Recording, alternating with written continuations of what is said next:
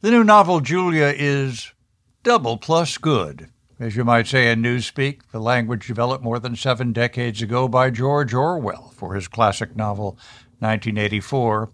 American writer Sandra Newman, with approval from the Orwell estate, has retold and extended the original dystopian society of Big Brother telescreens, Room 101, and the ministries of peace, plenty, and of truth, which is anything but.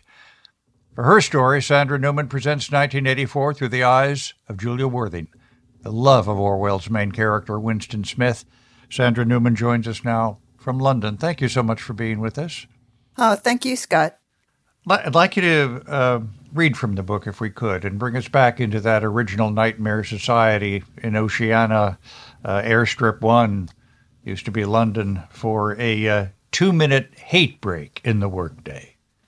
In the final seconds, Big Brother's face faded and was replaced by the 3 core party slogans, written in thick black letters on red. War is peace.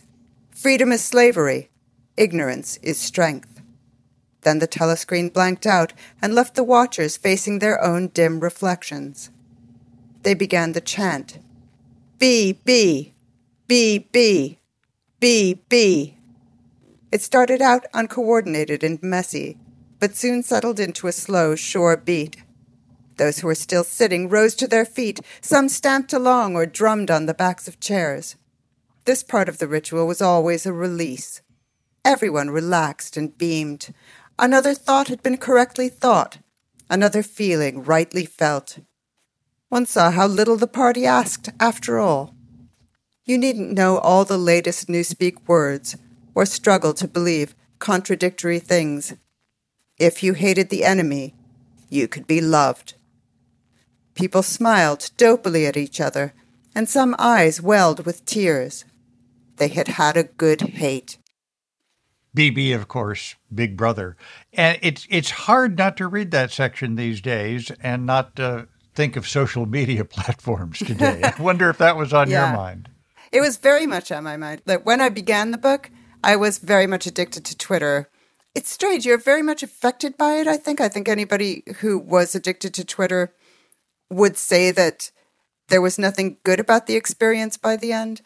And yet you would keep going back and find it hard to stop. And part of the writing of this book was trying to understand that and investigate it and talking about what actually happens when you become addicted to something which is an experience of group hate. Julia, of course, is at the center of the novel.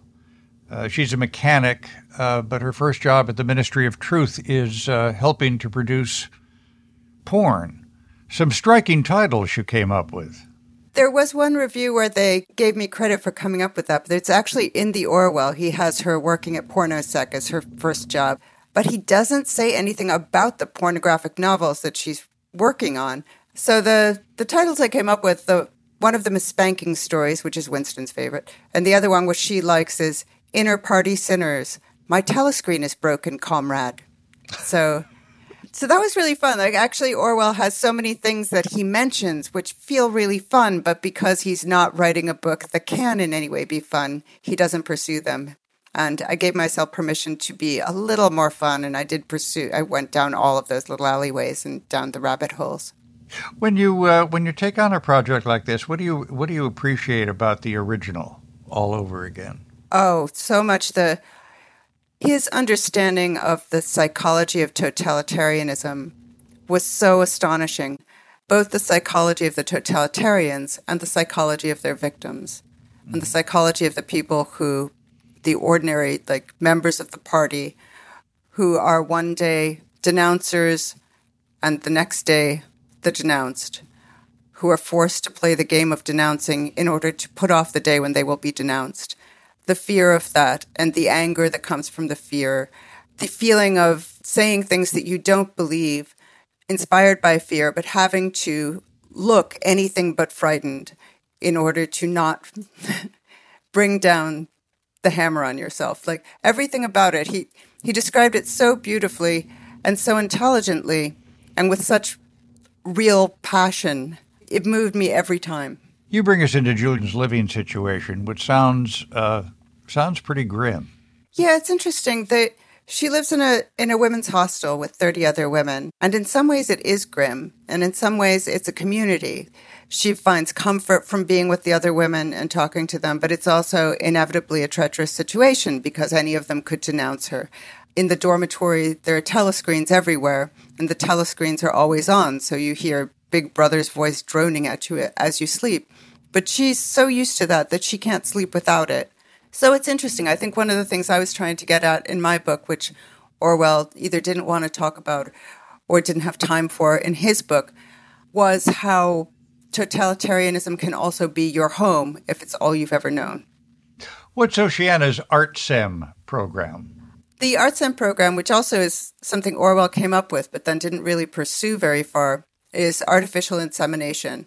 So the party in 1984 is very much against sex and generally human relationships. Because they subvert the relationship with the party. Is that the whole idea? Yes, every ounce of emotion that you have should be devoted to the party, to hating the party's enemies, to loving Big Brother, and to working for the good of the party. Mm-hmm. So if you love your wife or your husband, that interferes with that. They want to stamp that out, but they still need new comrades to be born. So the answer is artificial insemination. And this is a way for party women to serve the party fully.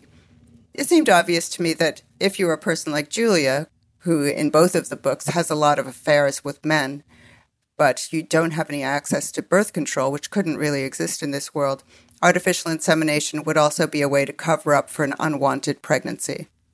What was it like for you to spend all this time in that society? It was not the easiest 2 years of my life. I would be working on this book and immersing myself in the society, and then I would pause and go and look at the news, and there was always a new totalitarian, either taking power or consolidating power or doing something with that power that was terrifying. And my husband, I would be talking to him and I would see a certain look across his face, and I would realize that yet again I was talking about Stalin or totalitarianism, and I would have to check myself and think, how do I lighten up in this situation? How do I remember that there is hope? Like, a lot of the process of this book for me was trying to find sources of hope. And where are they? Where are those sources of hope? Not a bad question these days. If you ask Orwell, or the Orwell of 1984, the key source of hope is in human relationships, that very thing that the party is trying to stamp out.